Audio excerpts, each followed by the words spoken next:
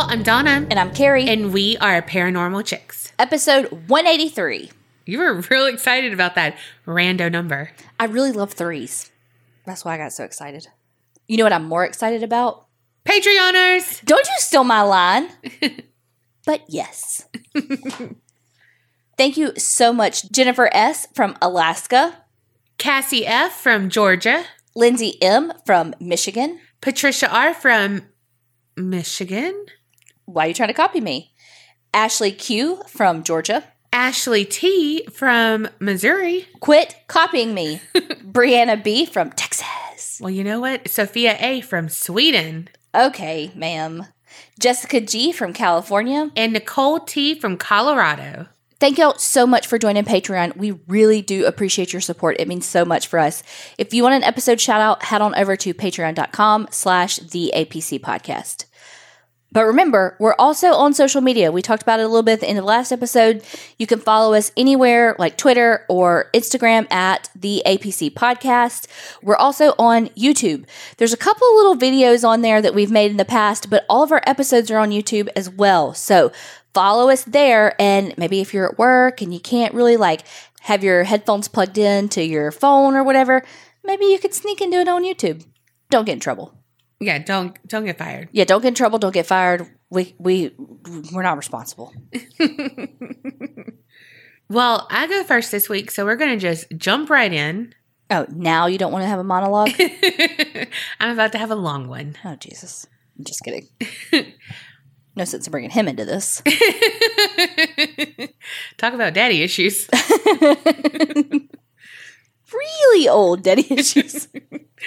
All right, picture it. Lake Wells, Florida, 1991. There was an ordinary house in an ordinary neighborhood until one afternoon when Alan Mann came home from work and had an experience he still cannot completely comprehend. So Alan was 19 when this happened, and he worked during the night, so when he got off, it was early afternoon. He was home alone, and so he decided to take a nap, which I feel you. Well, it was around 3 p.m., and he was woken up by someone calling his name. He heard a loud whisper of, "Alan, Alan, wake up, Alan." So when he blinked awake, he saw someone standing in the open doorframe. And he was like, why you gotta whisper so creepy? Or as Donna says, creepily? That is a word. Apparently it is, but it's still weird. Well, it was a woman wearing yellow, and he had never seen her before in his life. She turned away from the door when he was becoming fully awake, and then she walked away and disappeared in front of him. Before he could even manage to get 3 steps towards her, she was gone. And he was like, why the fuck are you waking me up if you're just going to walk out? Right? Well, Alan Mann looked all over the house for the woman he had seen and heard, but he came up empty-handed, which made him scratch his head because all the doors were locked from the inside. So it's not like a person who could have been there and then went out the door because the latch was locked. Alan told his mom and dad at dinner that night that he had seen a ghost, but they were both like, okay, Alan, sure. You're too old for this nonsense. But Alan knew what he had experienced, even if no one believed him. And luckily, his fiance did believe him when he confided in her. And soon after this, they were married and she moved into Alan's parents' house. Linda, Alan's wife, was 16, he was 19, so they didn't have the finances to live on their own, so that's why they lived with Alan's parents. One night, shortly after Linda had moved in, she and Alan's mom, Sandra, were watching their nightly shows, just chilling. And now remember, Sandra didn't really believe Alan when he had told them at dinner he witnessed a ghost. She would soon have her own experience that night, though. Well, and I mean, think about it. I mean, how many people are really going to be like, oh, did you? You know what I mean? Like, most people. I would. Well, okay. Of course you would. But most people are going to be like, you what? I don't think so. You were half asleep. You were most people aren't just going to go straight to, oh, there's definitely a ghost in this house. Well, I mean, I would be more apt to believe, I would just be like, oh my God, that's so scary. Not being like, blow him off. But you're also a believer. So But I'm also a nice person.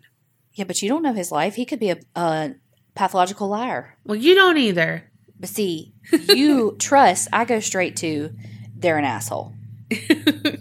Only in my stories do I trust people. I have trust issues, everything else.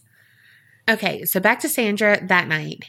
Prince was their little Yorkie, and he was on the couch with Sandra watching the TV, and he was chilling on a pillow, like you do.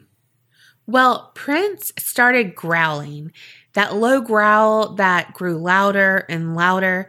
So Sandra looked down at her normal docile dog, then followed his gaze to the end of the couch. That's when she saw this white, misty smoke. At first, she thought something was on fire. But Prince got up, walked toward the mist, and it dissipated before both of them. And sweet little Linda, Alan's wife, she had no idea what had happened. She was like enthralled in the TV show, you know. But Sandra told her what happened, and Linda, again, instantly believed her. I went straight to a Donna question and was like, what they watching on TV? I don't know. It didn't say in the thing. I know, but I'm saying that's a total Donna question. Yes. Like, missed the whole point. Well, Sandra was still in shock and disbelief because now she's leaning towards believing Alan had really seen a ghost because she couldn't understand how the mist had happened or what it even was. Well, Linda told Alan what happened with his mom, and she also said, look, I got this friend who has a dun-dun-dun Ouija board. Oh, fuck that. So Alan and Linda decided that they were going to try to get some answers with her friend. So that friend came over. They conducted the Ouija board session in the door frame of Alan and Linda's room, since that's where he witnessed the ghost. They asked if there was a spirit here. Yes. Is it a female or a male? Female was the answer. And then they asked what the name was, and it spelled out Kramer. So they assumed, a last name. So now they were sure that they were living in a haunted house. Everyone was, besides Alan's father, David. When he was interviewed on Unsolved Mysteries, he said, quote, I thought I was living with a bunch of flakes. I didn't want to have anything to do with it. If it was a paranormal experience or something like that, I didn't want to have to worry about that. I didn't want to admit it. And it cracked me up that he said flakes. I don't know why, but in the show, I cracked up. Like, I was living with a bunch of flakes. Like, yeah, that's weird. What? What year is this again? It happened in 1991. Okay, I remember you saying that now because I remember the first take when you said it and you squeaked your chair. Yeah. But these flakes, like, I don't know, takes me straight to like 1971. I don't know why. Yes. But I feel like a lot of people are like David. They don't want to admit it because they're scared. And so they just kind of put others down to hide their fear. Absolutely. Well, it wasn't long before there was another unexplained instance. Alan and Linda were watching TV in their bedroom, just lounged on the bed, eating popcorn, when Linda, quote unquote, attacked Alan. She looked up at him with a strange expression on her face, and her eyes just didn't look the same. It was a weird look that she was giving him. And then she started laughing. But this laugh wasn't her normal little giggle. This was a heartier laugh. And then she pushed him flat down on the bed and got on top of him and was trying to be sexually rough, I believe. No one really went into details on that, but... Did she sound like McGruff? I said, rough. I do that on Rough. Yes, you do.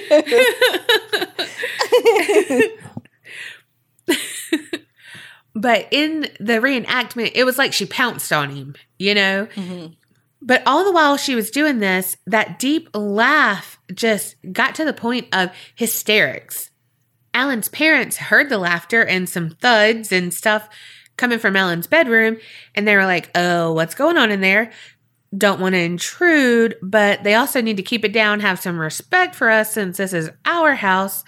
But also, it was like something they had never heard, that laugh. Meanwhile, back in the room, Alan had finally managed to get free a little more, And that just seemed to give Linda more power and to make her more aggressive in her attack. She pinned his arms down now, and the only thing Alan could do was muster up all his strength and push her off of him, which he did. But she just came back, and he pushed again. He ended up pushing her into the wall 3 times, and that made her finally release him. And she curled up next to him on the bed then and put her head on his shoulders and just picked up the conversation that they were having earlier like nothing had happened. And Alan was like, the fuck just happened? And Linda was so confused. She didn't have any recollection of that fight or attack or whatever. But what it seemed that they were leaning toward is believing that it was a succubus type of attack. So now the spirit was changing yet again, and it seemed to be becoming more violent. So David, the dad, really didn't know what the heck was going on and wasn't fully convinced it was paranormal yet, but he knew he wanted to protect his family. So he reached out, and a spiritualist told them to protect their house by pouring salt all around the perimeter of their house. I just have to say, Robert Stack was like, a lot of plants were injured, like da-da-da-da-da. But like basically it didn't work. You know what I mean? Yeah. No, it wasn't plants. It was snails. A lot of snails were like injured. Da-da-da-da-da. Oh my God. I was like, did he just say that? Like, oh my God. Like Robert Stack. Yeah. Oh gosh. I love Unsolved Mysteries. But they all ended up keeping bags of salt under their beds because they felt safe that way. They also tried a home exorcism, like a DIY kind of thing. And for a few days, things seemed to be more calm. However, as time went on, the house began to have an oppressive feel. The air was just so heavy, and all of the Manns would randomly get really bad headaches. All the what? The Manns. That's her last name. Oh, I was like, thought you just didn't know what plural of men, like men. I was like, No. All the what? Like I thought you Yeah. pulled a Carrie. So all the Manns would randomly get bad headaches. And there was a stench that seemed to appear and disappear randomly. Also, they would have cold spots in different parts of the house for no reason.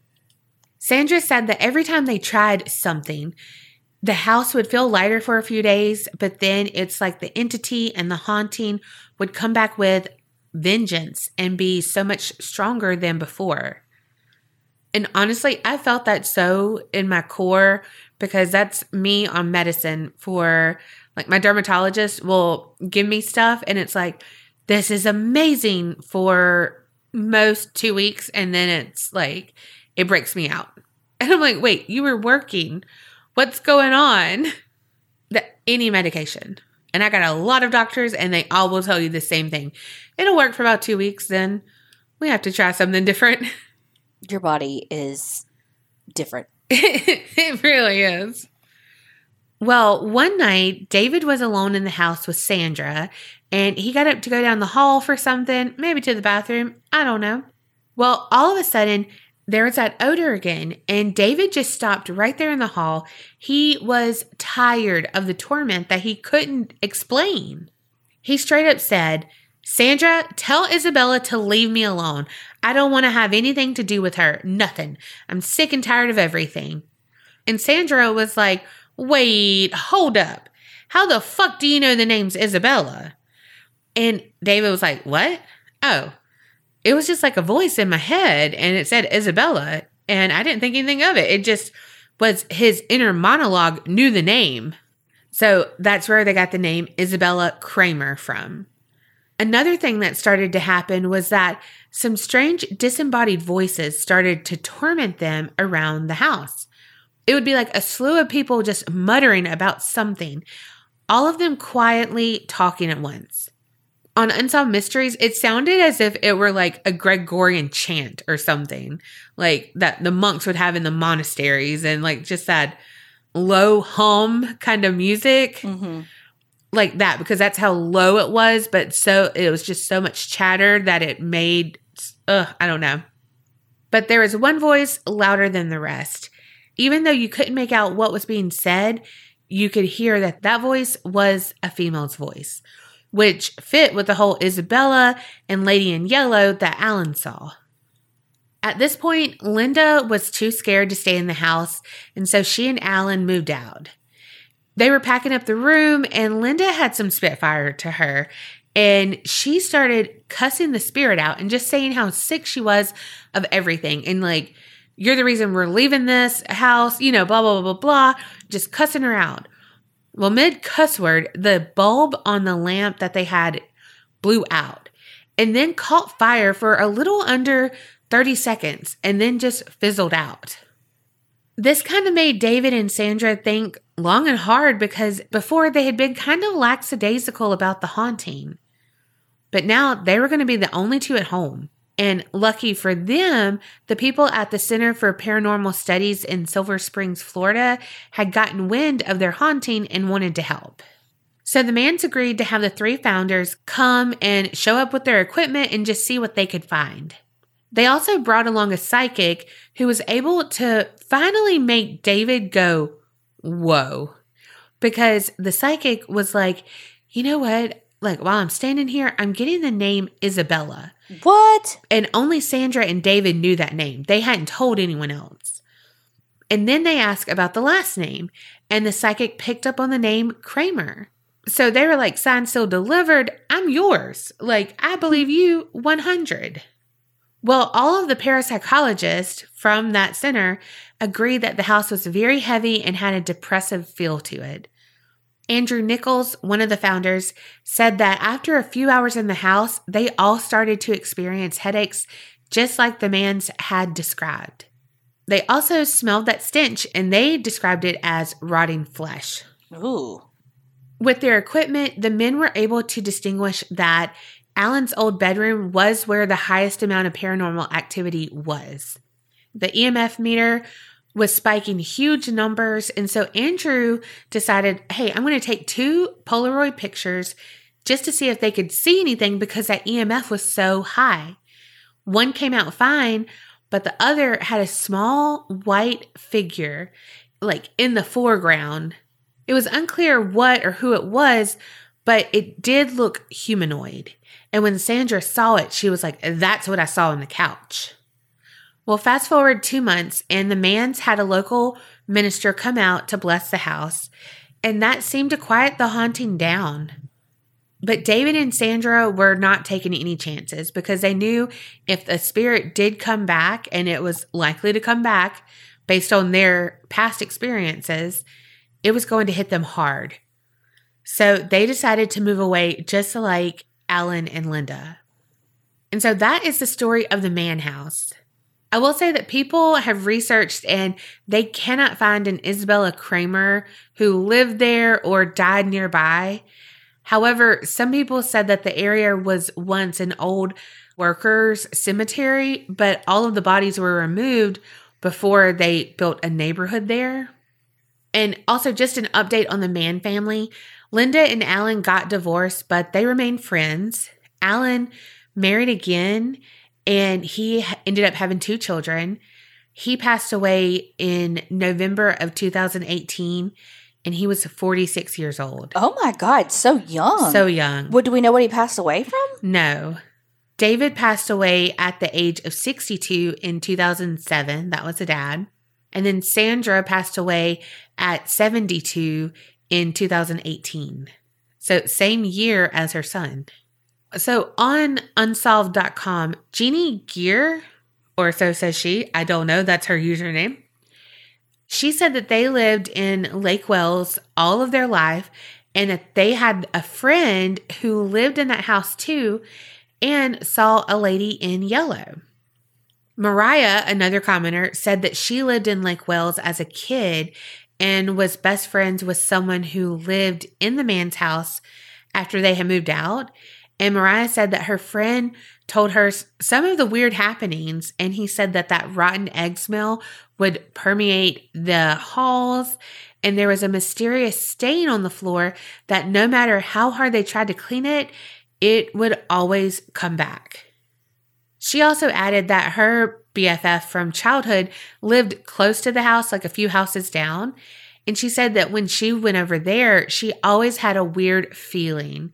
It was just like a strangeness to the air of the house, very heavy. She said that one of the theories that had been floating around back then is that it was an old lumber yard where the neighborhood was, and there had been an accident there, but no proof had been found of that. But it kind of makes sense with the old labor cemetery being there. If there was an accident, at a lumber yard, I mean, laborers, lumber yard, a huge accident. Want to keep it quiet so that you don't have to pay the family. Right. Well, another commenter said that she has psychic abilities, and while watching the show, she also received the name Isabella Kramer, and she said that her maiden name might have been Moody.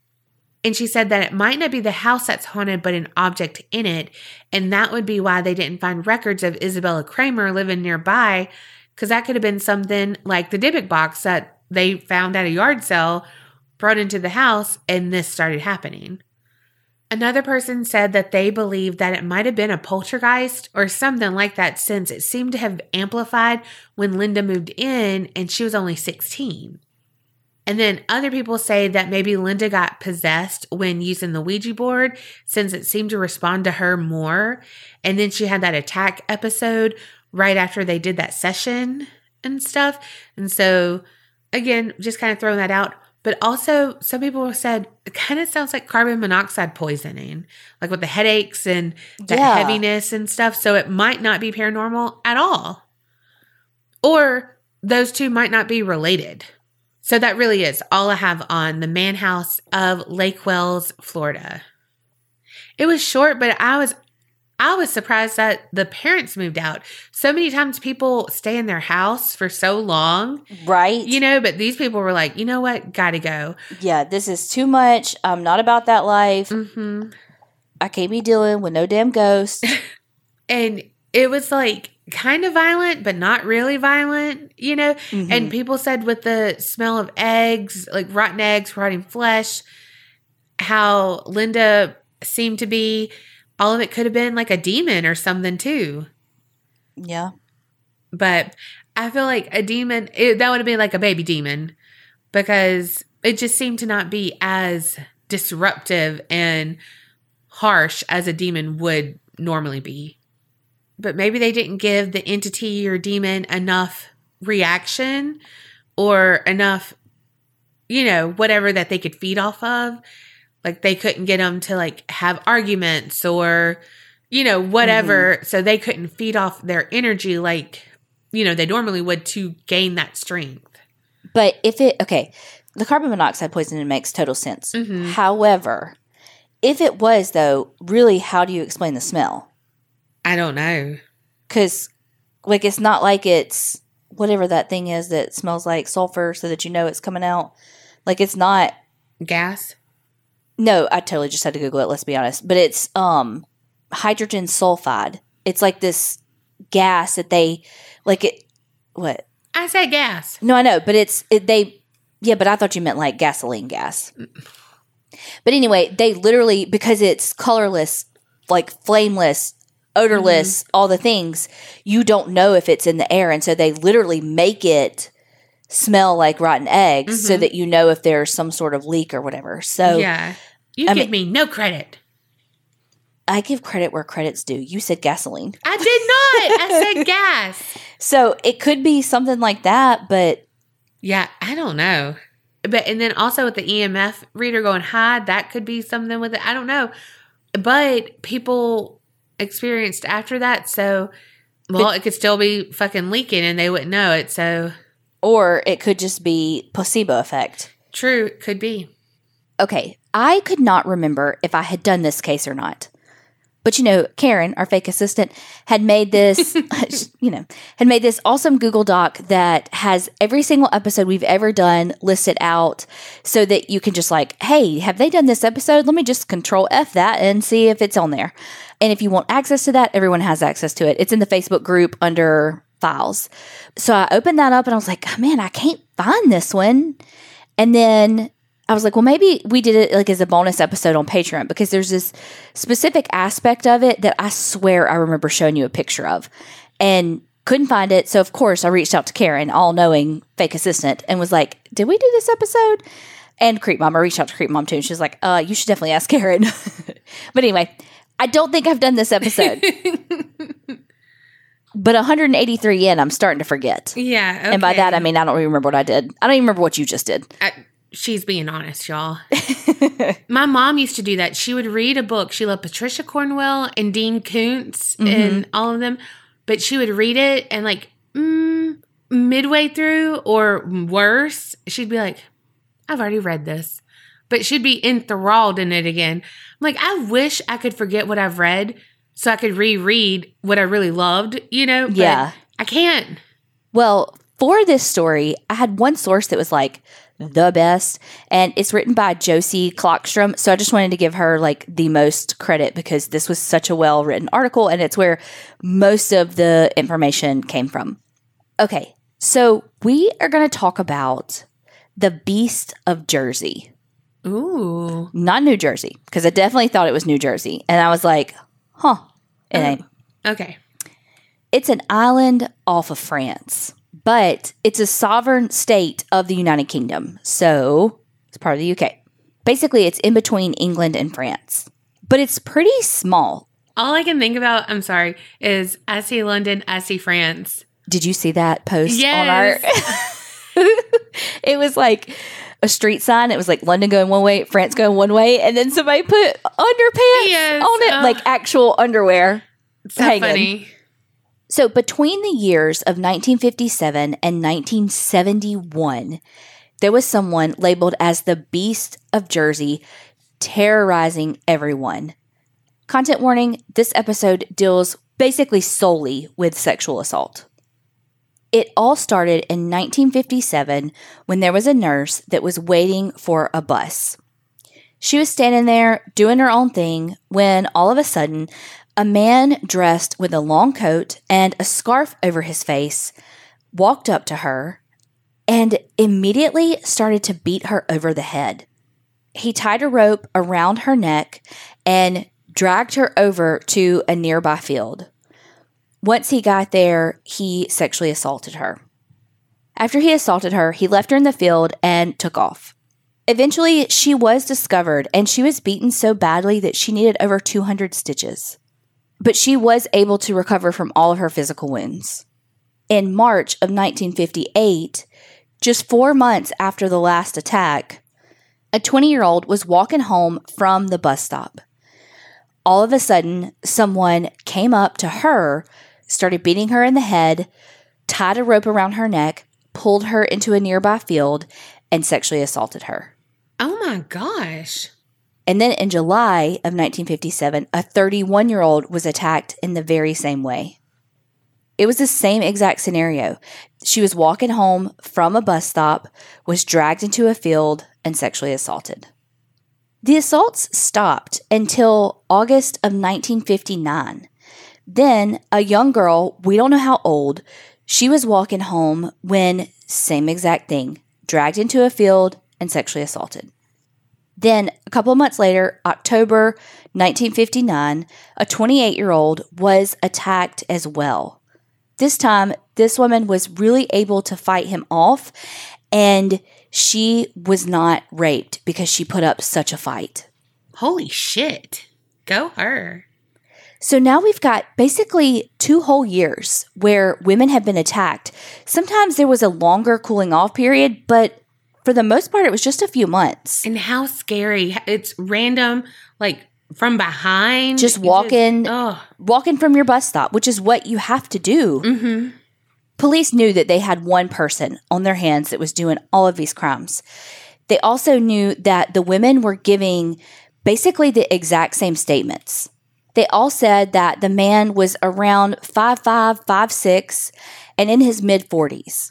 They also said that he had an Irish accent, but they could tell that it was fake. So like how when you do accents? Pretty much, yeah. Okay. I really think it's interesting that this person used a fake Irish accent. You know, try to think back Obviously, this is a little island off of the coast of England and France. It's nothing like America was in this time. But when you look at immigration and that sort of thing, it seems like this person really picked the accent of a population that they thought was the most vulnerable to being believed that they were the ones doing the attacking. Like he was like, oh, they'll hate an Irish dude. Let me do his accent, Mm-hmm. I just think it speaks to how Irish people were treated. Maybe I'm wrong, but I feel like I remember stuff about, like in New Orleans, how the median is called neutral ground. And of course, I cannot even remember and who it was, but it was like the Irish lived on one side of the street, the Italians lived on another side of the street.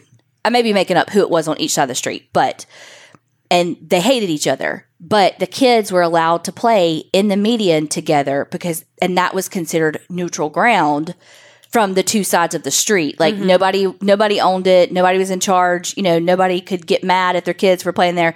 It was a neutral ground. And that's why that's what medians are called there. So, that kind of thing. Yeah. Okay. So aside from his height, his age, the fake accent, there was one detail that all of the women described. And they said that he smelled musty. Ew. Well, then in 1960, something changed. It stopped being women walking home from the bus stop that were being attacked. In February, like I said, of 1960, there was this 12-year-old boy, and he was at his house asleep in his bed when all of a sudden he was woken up and someone was tying a rope around his neck. But same thing like before, the boy was taken out of his house and into a field that was nearby, and he was assaulted. So, of course, police are like, what? But the boy told them the same stuff. He said that the man was wearing a mask, just like before, that he had a face covering. He said that he woke up, he's standing at the foot of his bed, and he's holding a flashlight in his face so that he can't see. But here's the difference, though.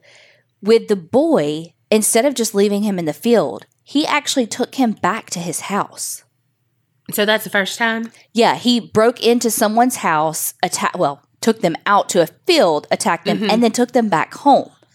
So that one was completely different, but they knew it was the same person based on the descriptions. Well, then the very next month, a woman was walking home and it was raining, and someone pulled up and said, hey, do you need a ride? He said, I'm a doctor. I'm on my way to pick up my wife. And where are you going? I can give you a lift.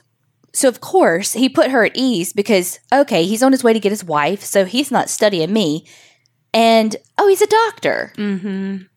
So she agreed, and she got in the car. It wasn't until she was in the car that she realized, wait, he's wearing this huge coat. He's got on a hat. I can't see his face. And he's wearing gloves. And it was right then that she knew she made a mistake. Fuck. He drove off to what I imagine is a field, but everything just said like a secluded area, where he beat her, punching her in the face. All of this like punching and tying her hands back is still in the car. What? And then once he gets her all tied up, he takes her out of the car into the field and sexually assaults her. Then he puts her back in the car. So I don't know where he was going to take her, but he gets her back in the car and they drive off. She realizes that this is her chance. Like if she's going to get away, because God only knows where he's taken her. But she realizes this is her only chance. And so she jumps out of this car. And it's like while it's moving. Oh my gosh. Like fucking action movie jumps out of a moving car. Once she jumps out, though, I don't know if it spooked him. He doesn't check up. He just speeds away and leaves her there. A couple weeks later, still in March, there's this 43-year-old woman.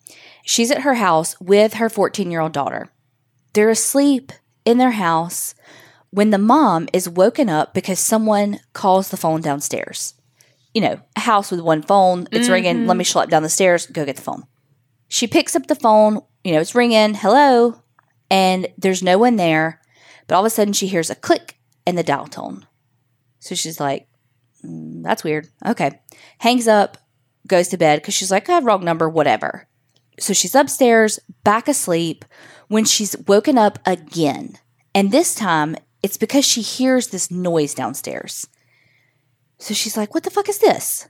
Goes downstairs, turns on the light because she's like, what the fuck? I'm fumbling around in this darkness. Like, let me turn on the lights. Turns on the lights when, as soon as she hit the bottom step, the lights went off. No. So she's like, motherfuck, I am not by myself. You know, aside from my 14-year-old daughter upstairs asleep. She picks up the phone to call police, but the phone lines had been cut. She realizes that whoever is in her house is in the living room. They start running towards her, demanding money, telling her that they're going to kill her. She's fighting them off. All the while, all this is going on downstairs, her daughter hears that there's a commotion going on. So she starts to come downstairs to see what's going on.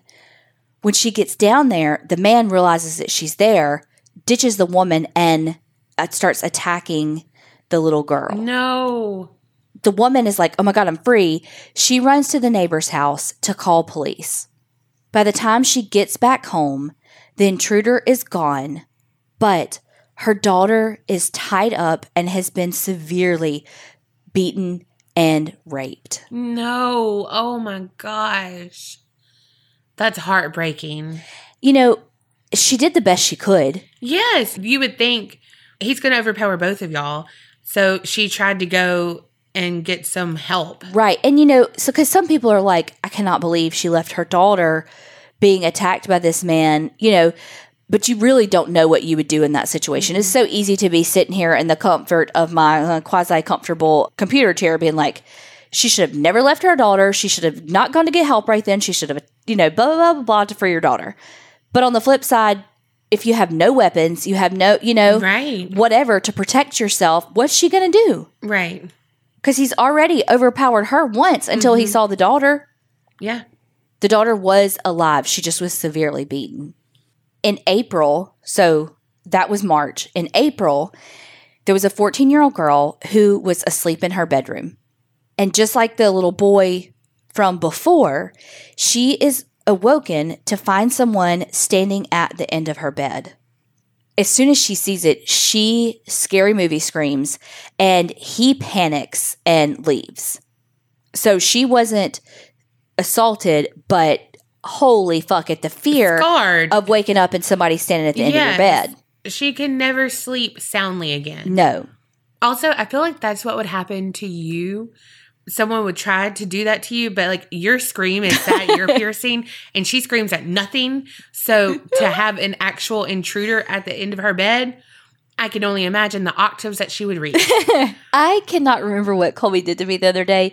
He scared me somehow. I can't remember how it was. And he got to hear it. He hasn't heard me be that scared yet. Yeah. And he got to hear it and he was like, oh my God. It's ear piercing. It is. It really is. You'd get a random bill and it'd be like, because you made my eardrums bleed. Then in July, an 8-year-old boy was asleep in his bed. 8 years old. He was awoken by a man in his room who tied a rope around his neck and, just like before, took him to a field nearby and raped him. But this time, when the little boy was taken back to his house, he left him on the doorstep. Excuse me? Yes. But, like, could you imagine as a parent, like, opening your door and finding your poor baby, 8-year-old son who's been attacked laying on your doorstep? No. Police are actually doing the best that they can to find this person. They know that it's the same person because it's the exact same MO. It's taking them to a field, tying a rope around their necks. Everything's the same. It's so scary because the victims, they're all different. That's the problem, too, because it's like, yeah, you have adult women, you have teenage and younger boys and girls. Right. Police are like, this has got to be a local because he knows too many ins and outs. It's like he's a fucking cat burglar. You know, like he's able to sneak into these people's houses without them knowing. He knows exactly where to go for these fields, for all these things. Like he has to be a local. Right. Police are interviewing everybody that has a criminal record. They're taking fingerprints. They're doing all the things, but the people aren't checking out because it's not them. What ends up happening, though, is that there's a guy in town. He's very strange. He's a fisherman. He's lived on the island forever. And police are just trying to fit this together. And so they end up arresting him. His name is Alphonse Le Gasselot. I think I pronounced it correctly. But after just about 14 hours, they had to release him because there was nothing to point to the fact that he did this. There was no evidence, no nothing. Just like, oh, he's the weird one, so bring him in too. Exactly. Well, guess what? They had already fucked him because his name and his picture was released to the press. Oh my gosh. So after that, someone burned down his house. No. Because they thought he did it. Yeah. And it's happening to these children, you know? Right. So people are up in fucking arms. They're angry. They want justice. And the police arrest someone and let him go. And they don't know that, there's not enough evidence. Well, they think, well, yeah, we need to get more evidence on him, you know? Not that it makes it right, but that's kind of where they are. But poor Alphonse, he ends up going to some other, fleeing is what everything says, to another set of islands kind of northeast. And he ended up living a pretty good life and died in June of 2012 at the age of 72. Wow. Not that at all. 97. Wow. Why? How? How did I get 72 out of 97? I have no idea. We know that in February of 1961, the attack started happening again. So basically, it has been since July of 60 to February of 61. And this time, he was just attacking kids. From February to April, there were 3 different kids who had been taken from their homes, attacked, and then returned. So the police are like, we don't fucking know. Look, this island is small. We don't know what the fuck we're doing. We're literally doing everything that we know how to do, but it ain't fucking working. So they bring in Scotland Yard. They are putting everything together that the police have, and same shit. Around 40, 45 years old, 5'5", 5'6", gotta know the island well, gotta be a local of some sort. They know that he always covered his face with some sort of scarf or a mask, and that he wore a long, musty, stinky coat. But this was something interesting. He only attacked between 10 p.m. and 3 a.m. when the moon is the brightest. So he knows the area enough that he can just basically solely go off the fucking moonlight and gonna attack when it's like, okay, the moon's the brightest, I can see everything, but I got my flashlight inside their houses. Okay, let's go. Damn. It's fucking, in the worst possible way, clever. Yeah. But that also kind of tells you the setup of the island. I mean, if you were in a larger city, it wouldn't fucking matter what time it is because the lights of the buildings and all of that block out the moonlight. But when you're in a more rural area, the moonlight really does impact how well you can see. Yeah. After Scotland Yard was involved, it was like they scared him away. The attack stopped for 2 whole years. But then in April of 1963, a 9-year-old boy kicked off his rampage yet again. Same thing, taken from his house, rope around his neck, dragged into a field, and sexually assaulted. And then taken home after the attack. Then again in November, 7 months later, happened again to an 11-year-old boy. Then in 1964, so there was a bit of a cooling off period, in July and August, a 10-year-old girl and a 10-year-old boy were both attacked in their homes. So like one in July, one in August. And after those attacks, there was another 2-year cooling off period.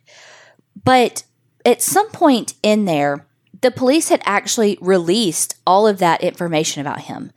And that information they think is what put everybody on alert, that kind of thing. And so he backed off for a little while because they were more like, okay, from 10 to 3, we got to be up and looking out, But after 2 years, people started to forget. Right. People moved on. People weren't as alert. You think, well, that's the end of it. They thought they had scared him away with sharing that information.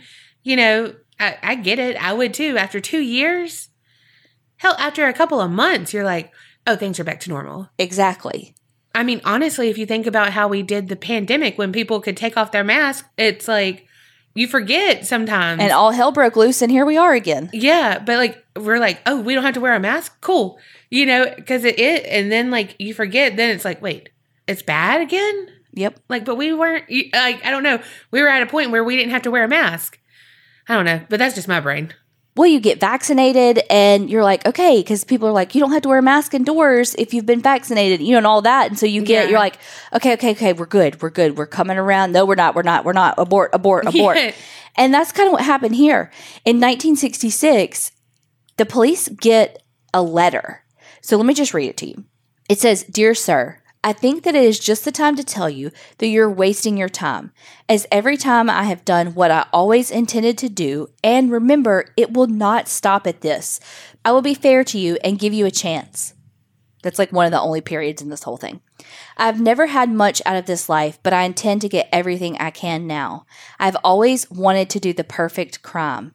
I've not done this, but this time let the moon shine very bright in September, because this time it must be perfect. Not 1, but 2. I am not a maniac by a long shot, but I like to play with you people. You will hear from me before September, and I will give you all the clues. Just see if you can catch me. Yours very sincerely, Wait and See." Well, if this is him, he held up his end of the bargain. Oh, shit. Yeah. And in August, a 15-year-old girl was assaulted in her home. But this time, her body had these perfectly parallel lines that were scratches all over her body. And so it was like, wait, what? What's this? What's this piece? And then after that attack, he went dormant for 4 more years. Well, I thought he was supposed to have 2. Well, that's why it's is that really him? Yeah. Because he, unless he couldn't commit the perfect one, You're right. And so is that why he kept going? Because he didn't have the perfect one. And so can you imagine for 4 years, again, you think, okay, we're safe. Yeah. Meanwhile, none of these people have closure. None of these people that were actually attacked feel safe because they don't know who he is and he's just roaming the streets. Mm-hmm. In August of 1970, he came back.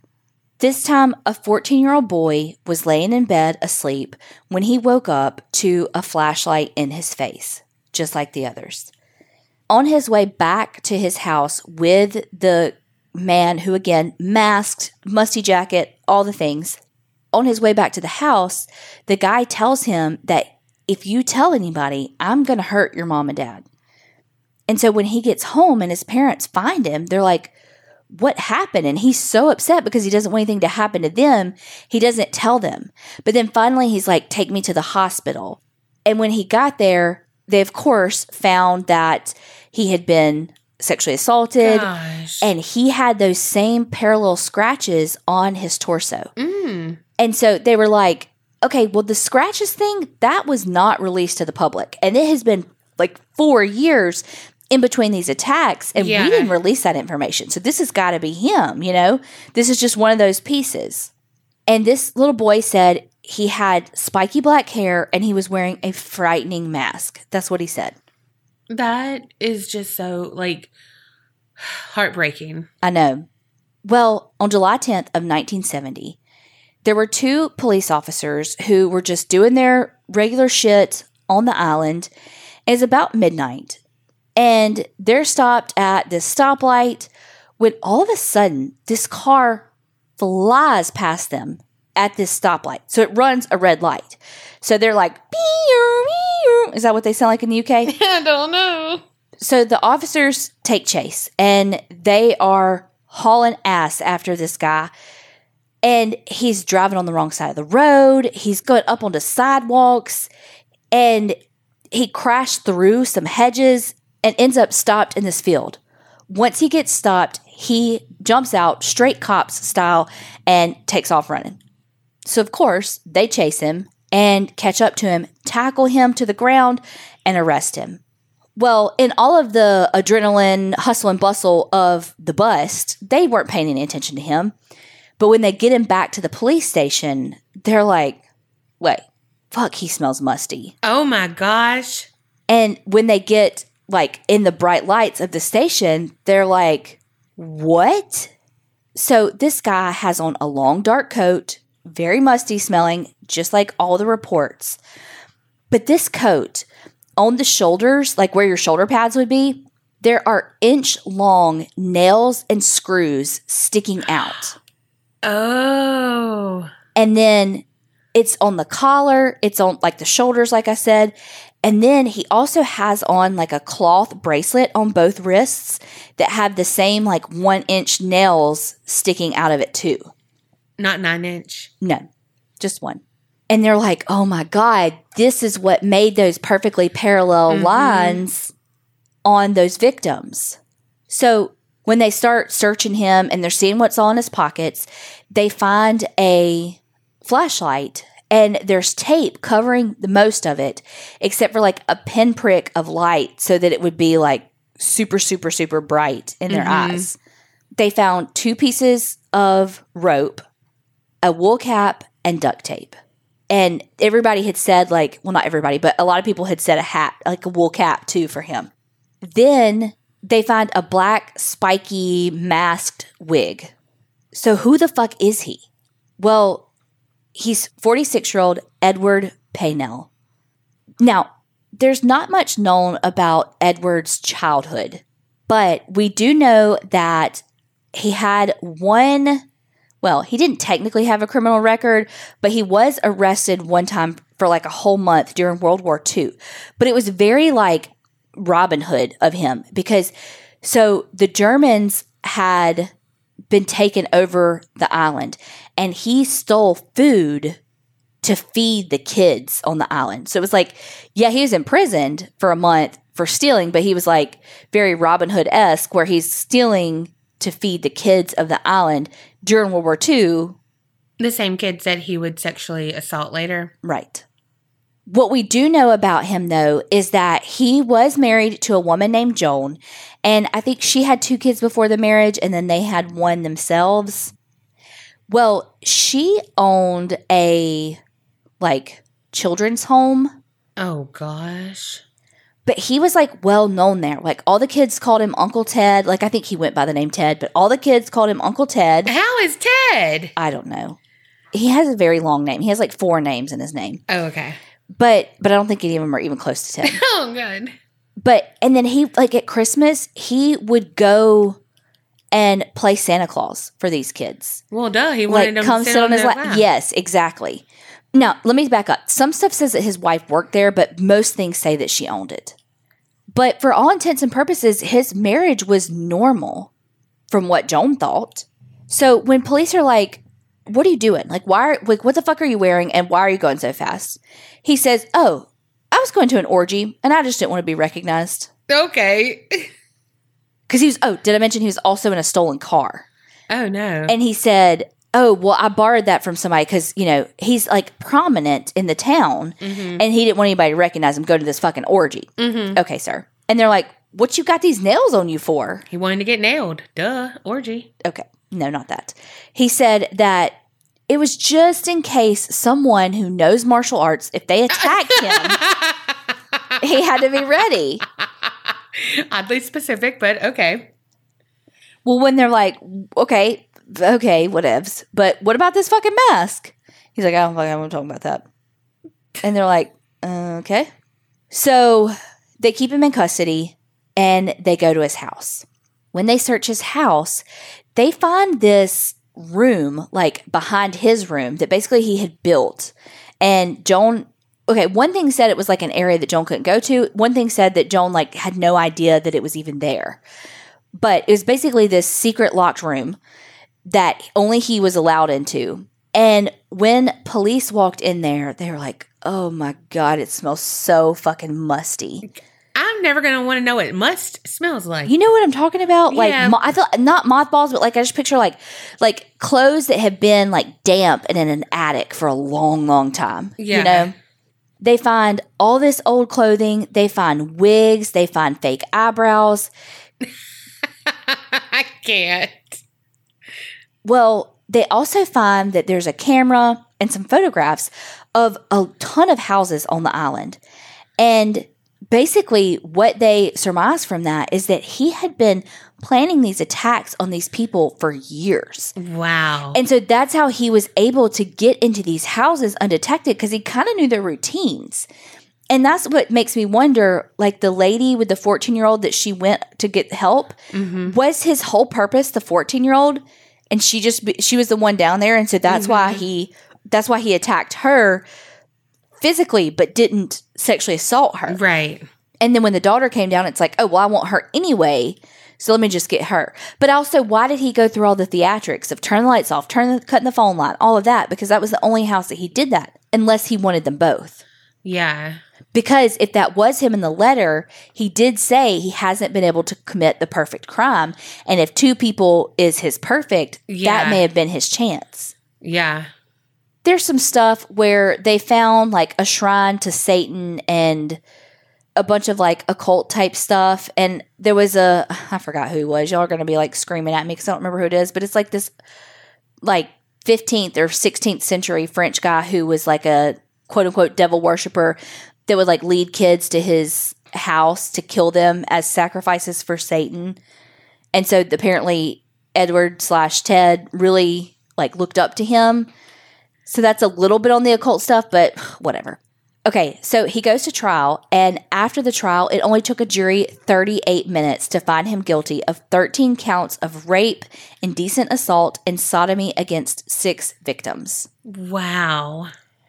He was sentenced to 30 years. As you do. I think that might have been the most he could get. You know, other countries just have different. Usually it is the max that they can get. It's just not what we're used to. Right. Well, and again, when you have that many victims, like you would think that the number could go higher just based on the victims, you know? Right. 10 years per victim. You know what I mean? At least that, but it's not. Well, in 1991, after 20 years of good behavior, he was released. Are you fucking kidding me? So he gets back out and he's in Jersey and everybody is like, fuck you, and basically ran him out of town. Good. So he ended up moving to the Isle of Wight and died 3 years later from a heart attack. Wow. He better be glad that they didn't kill him then, like brutally kill him, because he was preying on them, but also their kids. Okay, so there was this thing after, like in 2007. It was called Operation Rectangle. And Haute de la Garenne, I don't know, I suck at French. So I think this is the house that was for it was for foster care kids. And I want to say this is the one that he did the Santa stuff at. But there was this inquiry basically into allegations of child abuse. Well, they ended up finding like shackles in the dirt that were like attached to the walls at this place. And apparently like kids had been abused by staff for a long time. And again, they thought that Edward Paynell was part of it. But as it went further, police were like, no, he wasn't. He wasn't actually involved. But they found some teeth and all in the basement too. So they thought like there were some bodies and all down there. Oh my gosh. But from what I found on a totally separate article, there weren't actually like bones of what would have been like current kids there. Like it may have been like buried kids, like, you know, buried bodies, buried bones or whatever from a long time ago. Yeah. So he only was charged with 13 people, but of course they think that there may have been way more that never came forward. And like, why did he just randomly start when he did? You know, were there people before that? I don't know. And then also, how many kids had he been grooming? Oh, gosh. You know? Yeah. In 1975, his wife, Joan, wrote a book called The Beasts of Jersey, and it was talking about just his crimes and all of that. Yeah. Okay. You want to see the mask? Yes. Oh, fuck. Now that looks like it would smell musty. So this is what he looked like. Okay, so this is a... That mask is scary as fuck. I know. This is a police officer wearing, like, one of the masks and, like, his... Like, you can see the bracelets. Because, like, he would wear his pants, like, tucked into his boots, too. So that... Could you imagine that? Y'all got to look this up. So that you can get the full... Like, can you imagine... terrifying. That standing over you. You're an 8-year-old, a 10-year-old, a 12, 13-year-old. And you wake up and that is standing at the end of your fucking bed. No. That changes... Like, it doesn't change everything, but it changes everything. Yeah, that of is the level terrifying. of scary. That is one of the most terrifying masks I've ever seen in my life. Yes, and just that whole get up, like... Oh. We will have the pictures on our website for sure, because if I have to see them, y'all have to see them. It is disturbing. I'm sorry, she just showed another one, and it's disturbing. It's almost like he's wearing a mask that's like melting and peeling off. Yes, I was going to say he's freaking Leatherface almost. Yes, that's what a lot of people compared it to. Meets Ed Gein. Yeah. Don't like it at all. Yeah. I mean, it's scary enough, someone coming into your house, but when you see that mask, it puts a whole new level of terrifying on it. Yes. Holy Hannah Montana, that was, no. Well, and he actually never ended up committing murder. It was, not to say just, because these are fucking that we terrible. know of. Yeah, but it was really just this long, 10-year string of he's a serial rapist. Mm-hmm. Well, he probably got off on the fact that they had to live with that daily. Oh, and yes, that was it too, because he didn't talk. he didn't talk much to police. He talked to his fucking victims. Like, he just like talked, like they were like, shut the fuck up. I mean, like, when he was assaulting them, he would not shut the fuck up. But that was what eventually because he had an appeal that was declined, and then he kind of talked a little bit after that. But that's basically all he would say. Like, his get up was designed to inflict the most fear possible. Oh, mission fucking accomplished. Yes, that's terrifying. I hate him. Oh, he's awful. So is that mask. Yeah, like, they never need to sell that for Halloween, because that's fucking terrifying. Mm-hmm. You know, your story happened the same year that my guy got out of jail. That's wild. Also, I really thought that the story was in New Jersey. And when I started looking at, like, all the bus stops and stuff, that I didn't even say the names because I don't fucking know how to say them. I was like, that's nope. I feel like such a dumb American being like, of course it's New Jersey. Right. What is this island? Dumbass. Wow. Well, thanks for, like, mine was a fucking paranormal story, but those pictures you shared, scarier than anything that I even talked about. Like, oh. And also, I don't know what they look like in color, but in black and white, terrifying. That would be good to see them in color. I bet it would be scary, but the black and white kind of, like, blows out some of the detail, you know? So you can't see it all. So it really is just terrifying. Well, we hope you enjoyed these stories. We always want to hear your feedback. Please go look at our Instagram or our website, because I need to know. I know Carrie needs to know, but I definitely need to know if y'all were scarred for life like I was when you see those pictures. Yeah. So again, Instagram, the APC podcast, or our website, aparanormalchicks.com. You can see all the show notes and everything that goes along with every single episode. Thank y'all so much for supporting us. Don't forget to like, subscribe on all the different platforms. Review us if you can. And remember, creep it real and don't get scared.